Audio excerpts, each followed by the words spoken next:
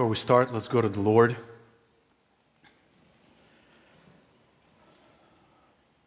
Father, we thank you that you are abundant in your grace toward us. You allow us to be in your house this morning and to sing praises to you. And now we come to your word and we ask that you would open our hearts. Give us grace to see the truth that you have prepared for us. And most importantly, that you would allow each one of us here to take this truth and to walk from this place and live it. I pray that you would encourage us this morning from your word for your glory in Christ's name. Amen. If you met a discouraged Christian who wants to give up on ministry, what would you tell him?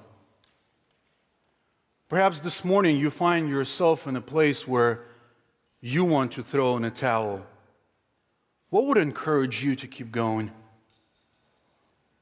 Listen to this excerpt from an actual letter written by one pastor to another. Dear Jim, I'm through. Yesterday I handed in my resignation to take effect at once, and this morning I began work for the land company.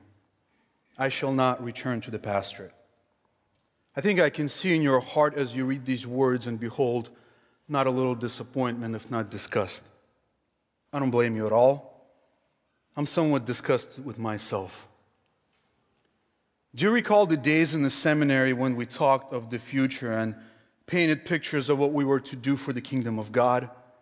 We saw the boundless need for an unselfish Christian service and longed to be out among men doing our part toward the world's redemption. I shall never forget that last night, before graduation, you were to go to a foreign field and I to the church. We had brave dreams of usefulness, and you have realized them. As I look back across 25 years, I can see some lives that I have helped and some things which I have been permitted to do that are worthwhile. But sitting here tonight, I am more than half convinced that God cannot use me as a minister. If He could, I am not big enough or brave enough to pay the price. I'm tired. Tired of being the only one in the church from whom real sacrifice is expected. Tired of straining and tugging to get Christian people to live like Christians. Tired of planning work for my people and then being compelled to do it myself or see it left undone. Tired of dodging my creditors when I wouldn't need to if I had what is due me. Tired of the vision of a penniless old age. I'm not leaving Christ. I love Him. I shall try to serve Him. Judge me leniently, old friend. I can't bear to lose your friendship. Yours, William. Now, William is not the first person to find himself in this predicament. Fortunately for us, the problem of discouragement in ministry is as old as the Bible.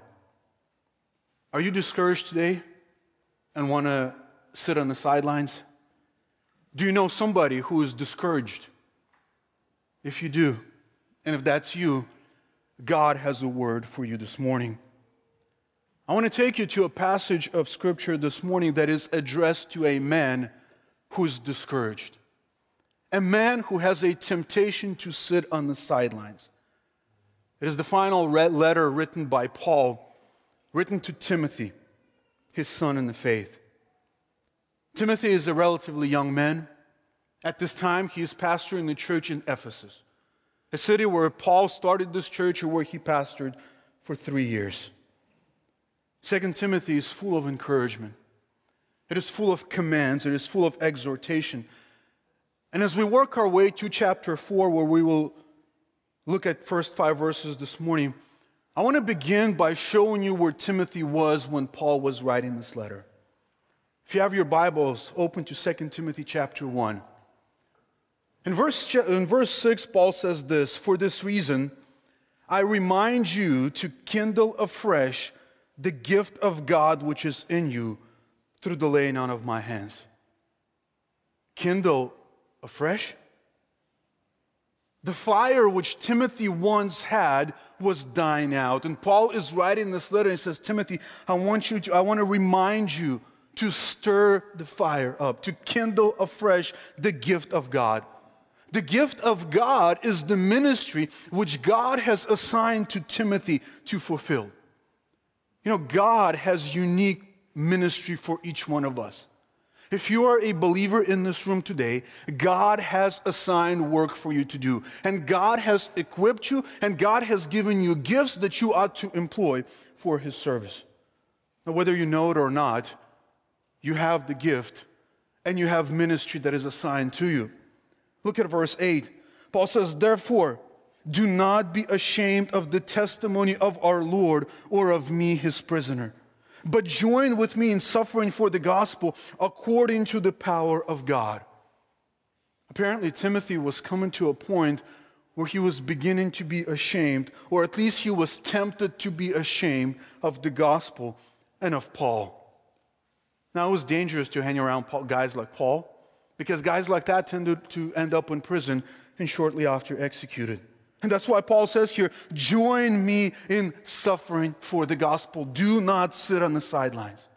And the first thing he does right after that is he takes his eyes and he lifts them to God and to Christ Jesus. Look at verse 9. He says, who saved us and called us with a holy calling, not according to our works, but according to His own purposes and grace, which was granted us in Christ Jesus from all eternity, but now has been revealed by the appearing of our Savior, Christ Jesus, who abolished death and brought life and immortality to life through the gospel. And then in verse 12 he adds, for I know whom I have believed, and I am convinced that He is able to guard what I have entrusted to Him until that day. Later on in chapter 2, verse 8, he says, Timothy, remember Jesus Christ. Paul says, I am able to suffer and endure what I endure because I have my eyes on Christ. You see, discouragement creeps in when your eyes are not on Christ. That was Paul's encouragement to Timothy. As he moves into chapter 2, in chapter 2, verse 1, he says, Timothy, you therefore, my son, be strong in the grace that is in Christ Jesus. It seems like you are weak. It seems that you're struggling. He says, Timothy, be strong, but be strong in the grace that is in Christ Jesus. You have no strength to be strong on your own. You need the grace of God in Christ Jesus. And after giving him much exhortation, much instructions, many commands in chapters 2 and 3, he comes to chapter 4 when he gives this final charge to Timothy. And our focus this morning is going to be on chapter 4, first 5 verses. You know, the danger of preaching on these verses is that most of the people in the church think that these verses do not apply to them.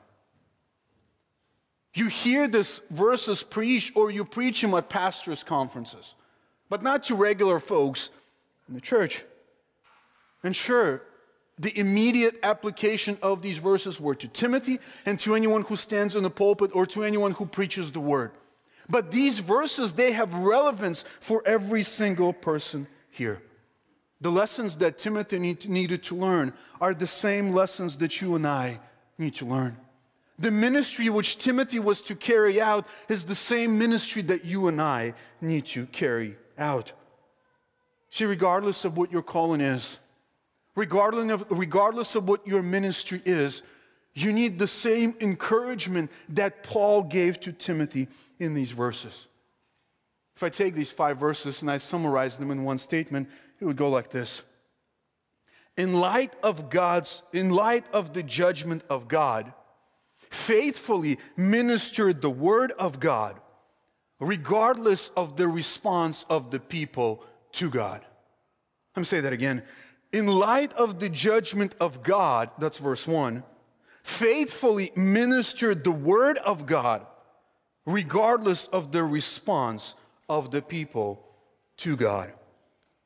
As we unpack these verses, I want to give you 2 headings that we look at. First of all, Paul looks at Timothy and Paul looks at each one of us and he says, first of all, consider your accountability. Consider your accountability. That's in verse 1. And in light of that, he tells them that you are to fulfill your responsibility. Fulfill your responsibility. Join me as I read first 8 verses of chapter 4. Paul says, I solemnly charge you in the presence of God and of Christ Jesus, who is to judge the living and the dead, and by his appearing in his kingdom, preach the word. Be ready in season and out of season. Reprove, rebuke, exhort with great patience and instruction. For the time will come when they will not endure sound doctrine, but wanting to have their ears tickled, they will accumulate for themselves teachers in accordance with their own desires, and will turn away their ears from the truth and will turn aside to myths. But you, be sober in all things, endure hardship, do the work of an evangelist, fulfill your ministry. For I am already being poured out as a drink offering, and the time of my departure has come. I have fought the good fight. I have finished the course. I have kept the faith. In the future there is laid up for me the crown of righteousness, which the Lord, the righteous judge, will award to me on that day. And not only to me, but also to all who have loved his appearing. Let's begin in verse 1, where Paul commends Timothy and you and me to consider your responsibility. First of all, he begins in verse 1. He says, I solemnly charge you in the presence of God. Now, there is a lot in these verses. And if we would just take away and strip it down to its core, you can say that these 5 verses basically say one thing. Paul says, I charge you, preach the word. Everything else falls into this category. Or you can say it a different way. I charge you, fulfill your ministry. The very last imperative in verse 5 is fulfill your ministry. And I like this better because fulfill your ministry encompasses preaching the word. You can take this entire passage and it has one idea. I charge you, fulfill your ministry. Now, if you look at the structure of this text, there are 9 imperatives. There are 9 commands in this verse. If you look at verse 2, there are 5 commands there. Preach, be ready, reprove, rebuke, and exhort. If you look at verse 5, there's 4 more there. Be sober, endure hardship, do the work of an evangelist, fulfill your ministry. But notice that Paul does not start with commands. He leaves it until verse 2 and until verse 5. He starts by reminding Timothy of the accountability that he has to fulfill those commands. Verse 1 gives the gravity to these commands. And he begins and he says, I solemnly charge you. Solemnly charge you. Notice there is seriousness to this charge. This is a court language. He says, you are standing in the court and you are taking an oath. You are standing before the judge. And if this was all Paul said, that would be enough. You're taking an oath. You have been commissioned to fulfill your ministry. But notice he doesn't stop there. He says, I solemnly charge you in the presence of God. Now, the seriousness just went up a notch. You are in the court, and God himself, God the Father, is presiding over this court. But he doesn't stop there either. He says, I solemnly charge you in the presence of God and of Christ Jesus. Now, not only the Father is in the court, it is the Father and Jesus Christ who are standing there in that court. Now things are serious. And notice what he adds about Jesus. As if that wasn't enough, he could have just gone on to the commands, but notice he says, Timothy, this is very serious. I charge you in the presence of God and of Christ Jesus. And let me tell you about Christ Jesus something. Christ Jesus is the one who is going to judge the living and the dead. He's going to judge the living and the dead. Timothy, Jesus Christ is going to judge you. And you can't escape whether you are alive or you're dead. You say, wait a minute, I thought Christian people are not going to be judged. Don't we just pass from judgment? And yes, in terms of your destiny, in terms of your eternal life, where you're going to spend your eternal life, you will not be judged because Christ took care of that. But you will have to give an account to God for what you did with the gifts and the ministry that he has given to you. 2 Corinthians chapter 5, verse 10, Paul says, for we Christians must all appear before the judgment seat of Christ, so that each one of us may be recompensed for his deeds in the body according to what he has done. Paul says to Timothy, Timothy, let me remind you of a court date that you have. You have a court date. And when you're going to stand in that court, God the Father and Jesus Christ will be presiding over that court. Jesus Christ assigned ministry to you.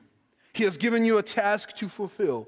And you're going to stand before him one day, and you're going to give an account of how well you performed. First of all, for all of us here, you have a ministry that God has given to you. And the second question is, how well are you fulfilling your ministry? Now notice there's urgency to this, because he says he is about to judge the living and the dead. It is as if this can happen tomorrow. It can happen anytime. You might appear before the judgment seat of God at any time. And then he adds here, and by his appearing in his kingdom. The word appearing is interesting. It was used of emperors who would show up to various places, and before they would show up, everything would be prepared, everything would be cleaned up and neat because an emperor is coming. And here he's saying, listen, Jesus Christ is coming. He is about to appear, and he's about to set up his kingdom, and you're going to stand before him, and you're going to have to give an account to him for how well you've performed the ministry that he has given to you. Now, in light of this, notice that your ministry, your service to God is not just something that you do on the side, or something that you do sometimes when you have time, or something that you do when you're really on fire for it. No, you're going to have to give an account to God. You can say that based on this text, that Jesus himself is constantly watching and evaluating everything about you. And he keeps a record so that on that last day, what you've done will either go up in flames or will prove that your ministry was worthwhile. Notice that you're ultimately accountable not to man, not to the church, not to your Bible study leader, not to your wife, but you are ultimately accountable to God. That's where he starts. He says, Timothy, consider your accountability. Do you feel the weight of that accountability? Do you often think about the fact that one day you're going to stand before God and you're going to have to give an answer to him for all that he has given to you? You're going to have to give that account. Now, since God is watching, it is both a good thing and a bad thing in a sense. It's a good thing in a sense that when you are serving people and no one sees you, no one cares, you are serving people and you're just doing it from your heart, but no one appreciates you. Listen, there is one who is always watching. There is one who keeps an account of that. He sees your labor. He sees your sleepless nights. He sees your pain. He sees your hurt. He sees your sacrifice in your ministry. And one day when you're going to stand before him, he has all that written down. On the other hand, it's a warning. He's watching. He's watching. So if you're just sitting on the sidelines, if you just want to throw in a towel and do nothing, he is always watching. And because he's watching, you're going to have to give an account for that as well. And Paul, first of all, says, Timothy, I want you to live in light of that one court date that you have. Timothy, consider your accountability.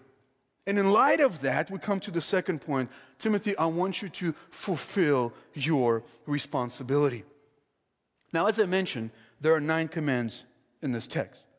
Now, I'm not going to give you 9 points here because, as they say, it's easier to catch a baseball than a handful of sand, right?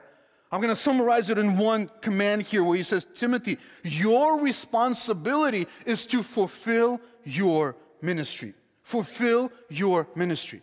Now, your ministry is in verse 2 where he says, Timothy, your ministry is to faithfully minister the word of God. In light of God's judgment, faithfully minister the word of God.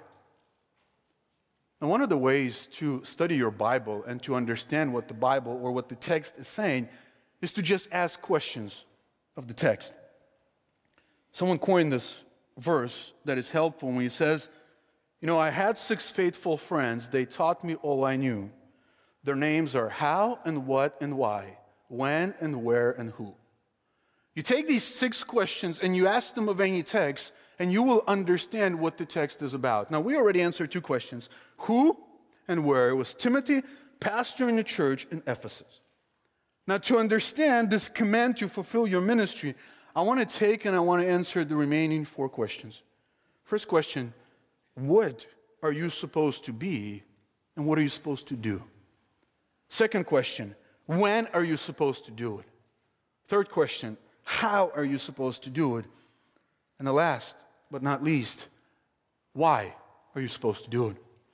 Now we'll be moving around a bit within these verses just to organize under these 4 headings. First question, what are you supposed to do? What are you supposed to do? He says in verse 2, Timothy, this is what I want you to do. Preach the word. Now, as I said, Timothy is a pastor. He's pastor of the church in Ephesus. And as a pastor of the church of Ephesus, he has responsibility over the flock that God has allotted to his charge. What is Timothy to do? He says, preach the word.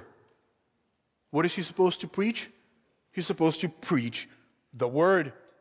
Now, this is pretty straightforward. There isn't much explanation here. And obviously, when he says here, Timothy, I want you to preach the word, this is an obvious reference to Scripture, to the written word of God that Timothy already had at that time. He used this term earlier in 1 Timothy chapter 4, verse 6. He says, in pointing out these things to the brethren, you will be a good servant of Christ Jesus, constantly nourished on the words of the faith and of the sound doctrine which you have been following. Now, when he says, Timothy, I want you to preach the word, this command doesn't come in isolation. We've got to look at the contents to figure out where he's going and where he's been. So if you look at your Bibles, you look at chapter 3 and just go up a little bit. Go up to chapter 3, verse 13. Let's read from verse 13. He says, but evil men and impostors will proceed from bad to worse, deceiving and being deceived. You, however, continue in the things you have learned and become convinced of, knowing from whom you have learned them, and that from childhood you have known the sacred writings, which are able to give you the wisdom that leads to salvation through faith, which is in Christ Jesus. And then these famous verses that we all know by heart, all Scripture is inspired by God and profitable for teaching, for reproof, for correction, for training in righteousness, so that the men of God may be adequate, equipped for every good work. And notice he begins in verse 13 by saying that the world around you is going to get worse and worse. But you, Timothy, from your childhood, you have known the sacred writings. You have learned them from your mom, and you have learned them from your grandmother. Just as a side note here, looking at Timothy, this is a great encouragement for single moms here, or for families where the father is in whatever way is out of the picture. Timothy believed the gospel, and Timothy became the minister of the gospel because of the influence of his mother and the influence of his grandmother. So you might be thinking that I'm just sitting at home here doing laundry and feeding my family, and what can I do? No, Timothy became the man he became because of the influence of his mother and his grandmother. Now Paul says here, listen, they taught you the word. They taught you the word, and you have become a Christian because you have believed the word that they have taught you. Now, verse 16, we often quote this verse as a proof of inspiration, and it is true that Scripture is inspired. But the reason why verse 16 is here is not to tell us about what Scripture is, but it is to tell us what the Scripture does. Because when he says in verse 16, all Scripture is inspired by God and profitable for teaching, for reproof, for correction, for training in righteousness. He says here that the inspired word of God, it does 4 things here. It says it teaches, it reproves, it corrects, and it trains. That's what the word of God does. That's what Scripture does. And it does so in verse 17, we see the result, that as the Scripture does these 4 things, then he says, so that the men of God may be adequate, prepared for every good work. Listen, our goal in ministry is to present every man complete in Christ. That's what we want to accomplish. Colossians 1:28 says, we proclaim him, admonishing every man and teaching every man with all wisdom, so that we may present every man complete in Christ. According to Ephesians chapter 4, verse 13, Paul says that God has given pastors to the church for the equipping of the saints for the work of service. Now, if Timothy is a pastor, and he is to equip his people, and he is to make them complete, or do everything in his power to present them complete, then he is to preach the word of God to them. Why? Because the word of God makes them complete. Because the Word of God will do these four things. Now notice the parallels between verses 16 and verse 2 of chapter 2. In verse 16, we say that the Scripture does four things. It teaches, it reproves, it corrects, and it trains. Now, when Paul gives command to Timothy in verse 2, he says, Timothy, I want you to preach, which includes teaching. And then he adds three more imperatives here. Reprove, rebuke, and exhort. Notice the parallel between what the Scripture does and what Timothy was supposed to do. The Scripture teaches, reproves, corrects, and trains, and Timothy was supposed to reprove, rebuke, and exhort.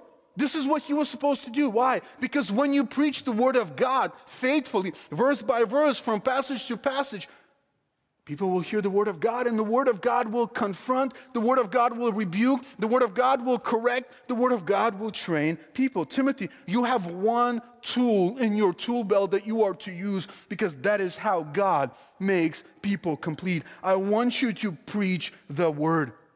Preach the Word faithfully, and when you preach the Word faithfully, the Word will accomplish this. Listen, our authority lies not in the preacher, not in the pastor. The authority is in the Word. And our job is to faithfully proclaim the Word of God to you. Now, if we look at the context of 2 Timothy chapter 4, Timothy is dealing with false teachers in the church. People who infiltrated the church and were teaching heresies there. And Timothy was to preach the Word of God there. Timothy was supposed to reprove these people by exposing their heresy to the Word of God. He was supposed to rebuke those who persist in that error, and he was to encourage those who turn and follow in the way of Scripture. Now, all of this is to be done in the context of ministering the Word. Now, you do this in various ways and by various means. You remember Paul speaking to the elders in this church, in church in Ephesus. In Acts chapter 20, this is how he described his own ministry. Acts 20:20, he says, you yourselves know that I did not shrink from declaring to you anything that was profitable. What was I doing? I was taking you back to the Word and teaching you publicly and from house to house, solemnly testifying both to Jews and to Greeks of repentance toward God and faith in our Lord Jesus Christ. Paul says, this is what I've been doing there. And now that I'm not there, Timothy, you're supposed to be there, and this is what you're supposed to do. You're supposed to preach the Word. You're supposed to reprove. You're supposed to rebuke. You're supposed to exhort. But notice Paul doesn't stop there.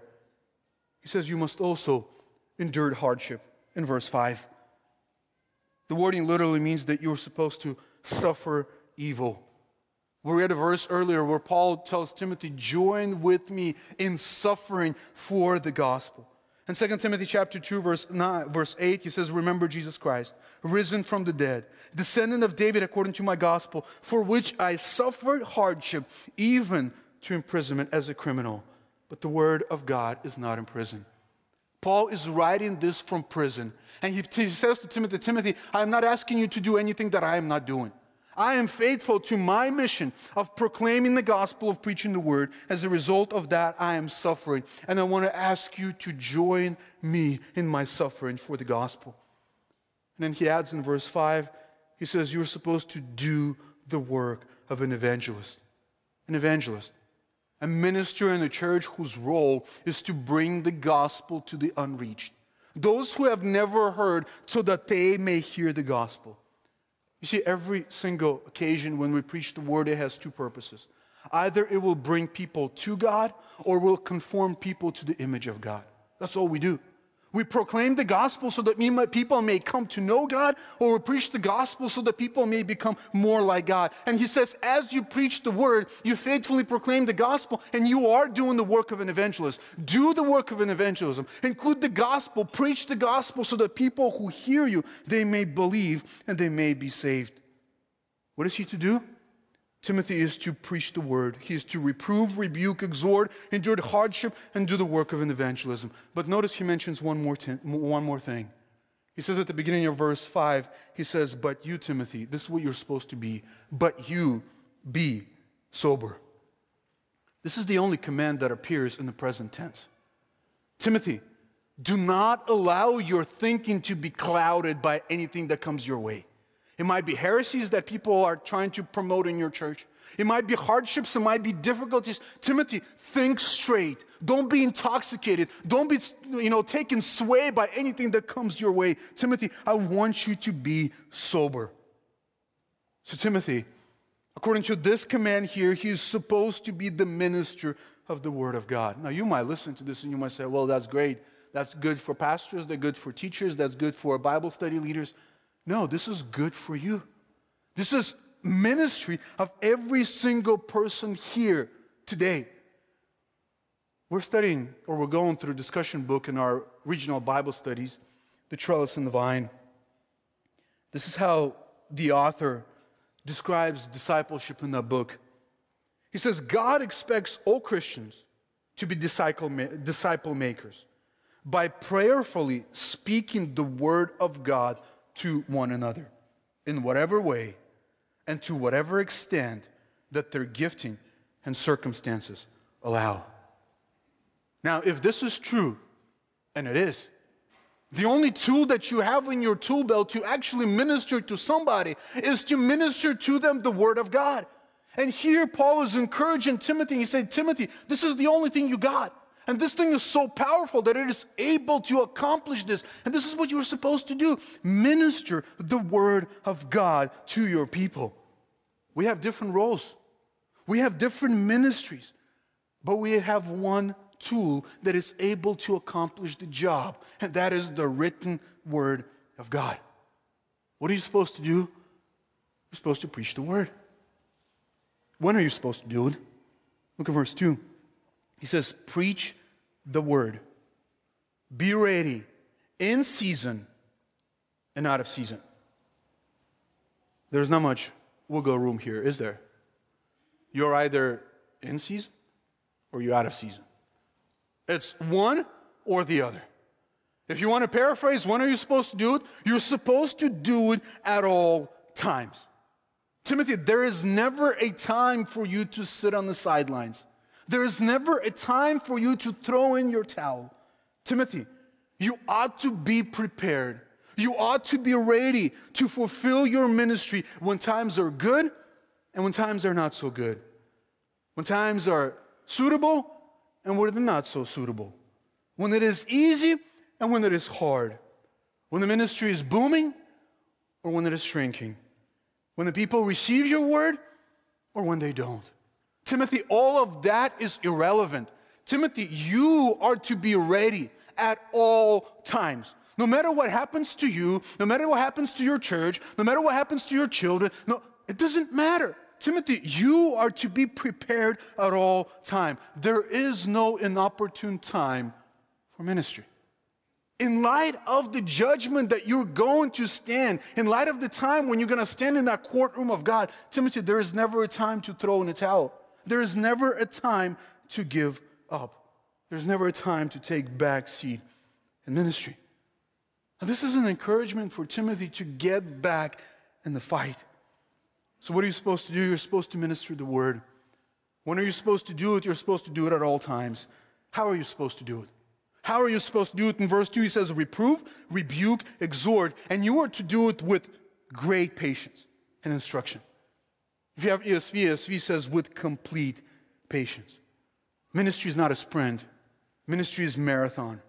And Paul will conclude later on, he says, I have fought the good fight. I have finished the course. I have run the race. I have run the race which has been given to me. Now, wouldn't it be nice if Paul said something like this? You know, Timothy, I want you to do it with some patience. I mean, once in a while, there will be people who will try your patience, and I just want you to be patient sometimes. No. So, Timothy, I want you to do it with all patience. And when I lack patience with somebody, all I need to do is just look in the mirror. How patient is God with me? How patient is God with you? You are where you are today because God has been so patient with you. And ministry is not, it doesn't happen overnight. People don't change overnight. And he says, Timothy, you are supposed to fulfill your ministry and you are to do it with patience. Let's get this one thing down. You cannot change people. You cannot cause growth. Don't play God in people's life. You simply cannot do it. You can plant, you can water, but you can't make it grow. Paul said to from 1 Corinthians, in chapter 3, verse 6, he says, I plant, Apollos water, but God was causing the growth. It is God who causes people to change. It is God who transforms people. And we can't change people. The only thing we can do is we can plant and we can water and we can pray like crazy so that God would produce change in those people. We don't try to play God. We don't try to manipulate people so that they conform to our standards. We faithfully teach the Word of God. We reprove, we correct, and we train, and we hope and we pray that God would do His work in their hearts so that they would be changed. When is He supposed to do it? He's supposed to do it at all times. How is He supposed to do it? He's supposed to do it patiently. And finally, why is He supposed to do it? Look at verse 3. He says, the reason is because the time will come when they will not endure sound doctrine. But wanting to have their ears tickled, they will accumulate for themselves teachers in accordance to their own desires, and will turn away their ears from the truth and will turn aside to myth. Now, although this is stated as a prophecy, this prophecy was already being fulfilled in Paul's time there in Ephesus. When Paul was writing the first letter to Timothy in 1 Timothy chapter 1, verse 3, he says, I urge you upon my departure from Macedonia, remain on at Ephesus, so that you may instruct certain men not to teach strange doctrines, nor to pay attention to myths and endless genealogies, which give rise to mere speculations, rather than furthering of the administration of God, which is by faith. Even at that time, when Timothy was supposed to become a pastor in the church, there were people in that church who were listening to myths. Now, in the context of the church in Ephesus, when we're talking about myths, myths most likely refer to some speculative interpretations of the Old Testament, because the teaching that these false teachers promoted there in the church had to do with the Old Testament. Now, he says, you are to preach the word. And Timothy, you are to preach the word, even when people in the church will not want to hear the word. People will not want to hear. Now, notice all the words here in this passage that refer to Scripture. In 3:15, you have sacred writings. In 3:16, you have Scripture. In 4:2, he calls it the Word. In 4:3, he says it is sound doctrine. In verse 4, he says this is the truth. All of these are synonyms that refer back to the written Word. Now, if this was true then, how much more is it now? Now, when he says they will not endure it, who's they in this context? Now, the last reference to the group of people is in chapter 3, verse 13, where Paul referred to false teachers who infiltrated the church and tried to seduce people to follow after them. Earlier in chapter 3, he talked about a group of people that have form of godliness, even though they have denied its power. Notice he says these people will no longer endure sound doctrine. And as a result of that, he says they will turn away from the truth. They will not endure. They will not put up with it. They will not accept it. They will not bear under it. Just like the author of the book of Hebrews, he writes this entire letter, and then he says, brothers, I urge you, brethren, bear with this word of exhortation. Submit yourself under this word. And he says there will be people in the church who will not want to submit to the word. Now it's amazing. You would think that if you hate the truth, just leave the church and stop listening to truth. You don't like the truth? Leave. But notice these people here, they don't leave. He says these people stay within the church and they have form of godliness. They have form of godliness to pacify their own conscience. As a result of their form of godliness, it says here, they will heap up for themselves. They will accumulate people for themselves who will tell them what they want to hear. What drives them, Paul says here, it is their evil desires. And every time this term is used in pastoral epistles, it is always used of sinful desires. And notice Paul uses a picture here. He says you're going to have people in your church with itching ears. Itching ears. You have an itch in your ear, and you want somebody to come along, and you want somebody to scratch it. And someone well said, when you have hearers with itching ears, you will have preachers with itching palms, wanting to be scratched by money and satisfy the market of itching ears. That is a commentary on today's day. These people don't necessarily leave the church. They just get a guy up there who will just simply tell them stories and tell them what they want to hear instead of taking them to the Word, which will reprove, correct, and train them in righteousness. Now notice there are two verbs here where he says that as a result of their evil desires, they will turn away from the truth and be turned to myths. The first one is active. The first one is active because they actively don't want to hear what the Word of God tells them. And as a result of that, they turn away from that. And the second verb is passive here. It says they will be turned to myths. Notice that as soon as you turn from light, you automatically turn to darkness. It's not like, you can abandon the truth, you can abandon God, and then you're going to be a neutral person. No. As soon as you abandon the truth, you turn to lies. You turn to lies and you accept those lies. And you're worse off than you ever were. And notice here that people are ultimately accountable to God. When you have taught them the Word, when you have pointed them to the truth that God demands of them, now they have responsibility between you and God. It's not what I tell you. Who cares what I tell you? If what I'm telling you is not in the Bible, put it all in the garbage can and forget about it as you walk out of the door. But if what I'm telling you is truth, you're going to have to stand before God and you're going to have to give an account for that. And so he says, as you preach the Word, you are bringing people to God. And as you're bringing people to God, they have to respond to God in one way or another. They will either accept it or they will reject it. How you respond to the Word is exactly the same way how you respond to God.